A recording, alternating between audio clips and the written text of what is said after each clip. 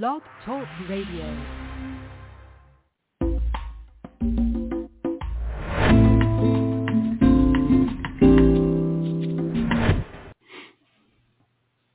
Hi, everybody. This is Silvio Canto in Dallas, Texas on Friday, May the 5th, and welcome to our commentary. We're going to be talking a little bit today about Cinco de Mayo because it's an interesting topic of mine because you may be familiar with the story of Cinco de Mayo, but you may not. So I'm going to tell you a little story about what it means in the United States and what it means in Mexico.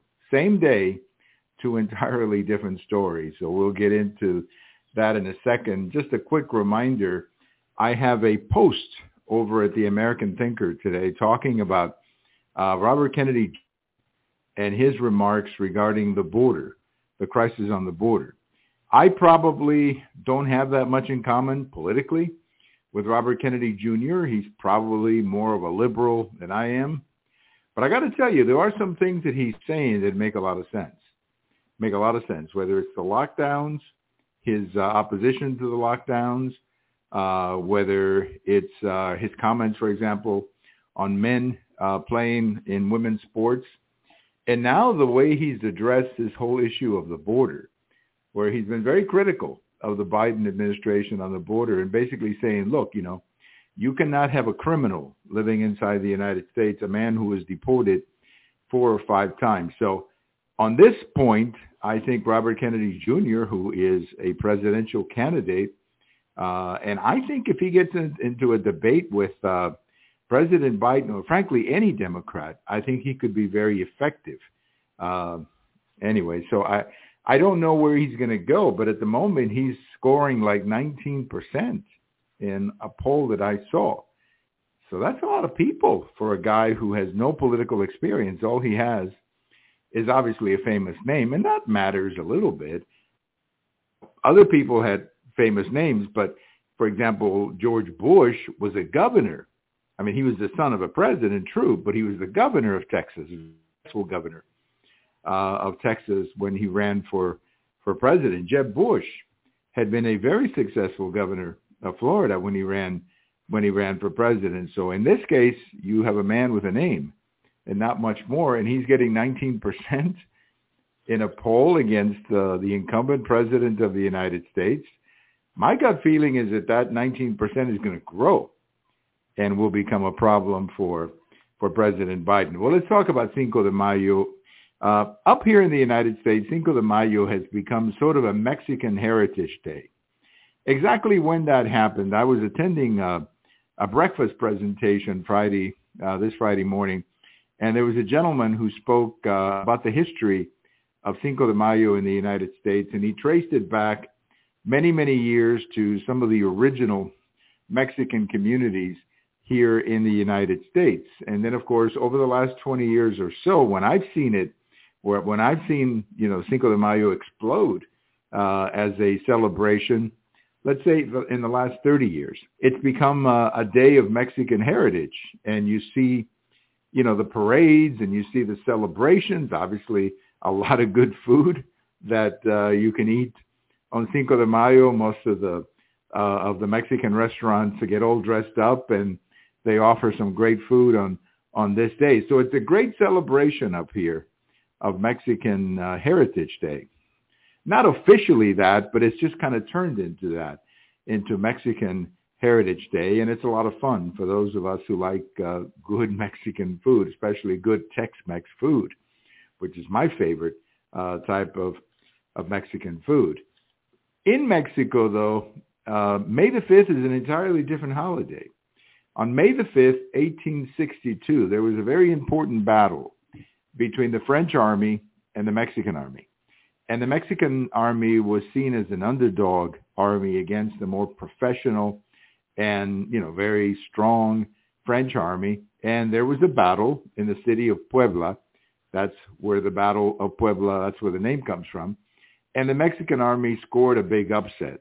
And it was kind of a turning point because as this gentleman was telling us on Friday morning at our weekly breakfast, that had the Mexicans lost that conflict with the French, or had the French won, there was a lot of talk that the French wanted to turn Mexico into a colony, sort of similar to the French colonies in Africa, like Algeria and Morocco and stuff like that. Maybe not Morocco, but Algeria for sure, in Africa. And there was a lot of fear that that's what would happen if the Mexicans would lose that battle. So winning that battle became not only a moral victory for the army, but again, according to this gentleman who spoke today, it was a real turning point in Mexican history, and at least securing that Mexico would remain an independent sovereign country. So down in Mexico, they celebrate Cinco de Mayo as the Battle of Puebla,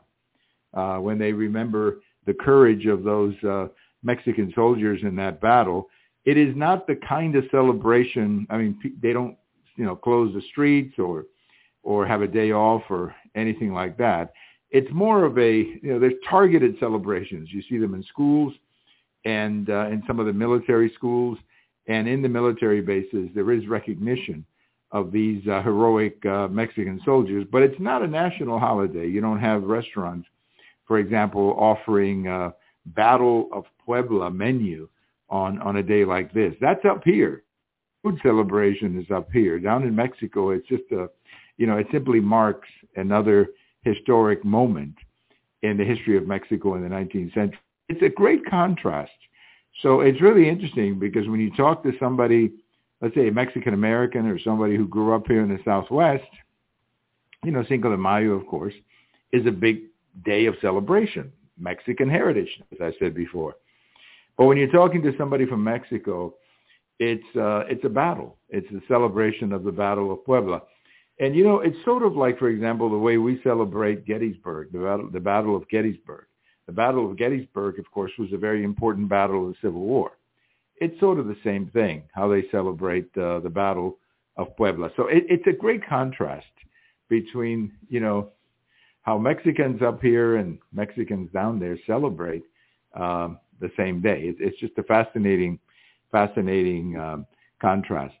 One of the things that I will be posting about over the weekend, I think Saturday morning, you may be familiar with what happened in the state of Colorado, where the teachers union wrote a resolution basically saying that capitalism of the people, blaming capitalism for every evil of the world, poverty, that capitalism was bad for children, and didn't promote LGBT rights and all these other things. And it's become very controversial, of course, but although the resolution is not binding, it nevertheless reflects what's going on in the teachers union in Colorado and probably in the teachers unions in many other countries. Now, if you're a parent in Colorado, what options do you have? Not many. Because Colorado is becoming a blue state, or at least Denver, Boulder, the cities are blue. The rural areas are still very red. But the states are basically dominated politically by Denver and Colorado Springs and some of the more liberal cities. So if you're a parent in Colorado and you see a resolution like that and you're screaming about how crazy that resolution is, what options do you really have? Not many. I mean, option number one, I guess you could pull your kid out of the public education and do homeschooling, which is what many parents are doing. I saw a statistic that something like 11% of the children in the country right now are homeschooled. I mean, that's a pretty big number. The second option in Colorado, if you don't like what the teachers union is doing, I guess you can always go to a private school, but that, of course, is very expensive. Or the third option is what many people are doing. They're basically just getting the heck out of Colorado and moving somewhere else. But this really, I think, in so many ways, this resolution is like taking off the mask, honestly, of the teachers union. The teachers union used to be about, helping the teachers make more money and that kind of thing and securing health care and all that kind of stuff, which I think everybody would support. But in this particular issue, I think what you're really seeing is how the left has taken over these public sector unions, and they've become basically a part of the Democrat Party. I mean, they are a part of the Democrat Party, and they work to elect Democrats, as we just saw in Chicago. The only reason that fellow Johnson was elected in Chicago is because the teachers union just literally became his campaign staff, and they're knocking on doors, getting people to vote. So that's that's not what teachers unions were supposed to be. And it kind of reminds, or for that matter, public sector unions. But it reminds me of a comment that President Franklin Roosevelt made many years ago, back in the 30s or 40s. He was an opponent of public sector unions because he didn't think public sector unions would work in the interest of the citizens. He thought that, in essence, what would happen, what you're seeing in California, what you just saw in Chicago, the teachers unions would become very politicized with one party or the other. And I think President Roosevelt, Franklin Roosevelt, was right about that, and we're seeing it. You're seeing it. Look at the influence of the public sector unions in California, Illinois, New York, New Jersey. I mean, look, Maryland. I mean, they're basically running the states. That's how the Democrats get their majorities. Well, I saw a poll, and I know that I've said before that I don't get that excited about polling data this early in the game. But Rasmussen came up with a poll about 2024, and they created the ticket of Trump-DeSantis. They said, what if Trump-DeSantis, what if that's the ticket, the GOP ticket? And that ticket would defeat Biden-Harris by 8 points, 51-43. Now, that speaks volumes because you're cracking 50%, which is an important number in any election. And I mean, look, if you have a Republican president cracking 51%, you're talking about an electoral college landslide because you would have a lot of states, like, for example, potentially Massachusetts and Virginia and Michigan and Wisconsin. A lot of those states would flip with that kind of a popular performance by the president, whoever the presidential candidate is. So, I've said before that it's too early to look into 2024. I've said before that it probably doesn't make a lot of sense to get excited about 2024 yet. But DeSantis is supposed to be announcing next week. And once these guys get going, it'll be interesting to see where it all ends up.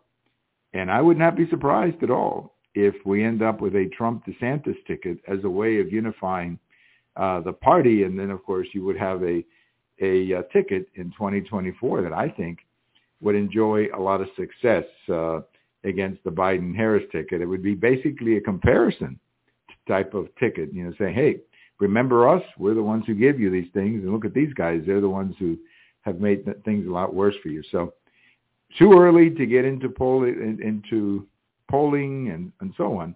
But it's fascinating. I thought it was fascinating that Rasmussen had that poll, Trump-DeSantis beating Biden-Harris by 8 points in 2024. Have a great weekend, everybody. This is Silvio Canto in Dallas, and we'll talk to you later. We're trying to put together, by the way, a show about Mexico, and I've got a couple of guests that I'm talking to, and maybe Sunday night we're going to be doing something about Mexico. I'll keep you posted. Keep an eye on our blog. Bye-bye, everybody. Have a great weekend. This is Silvio Canto in Dallas, and happy Cinco de Mayo if you celebrate that. We do here in Texas.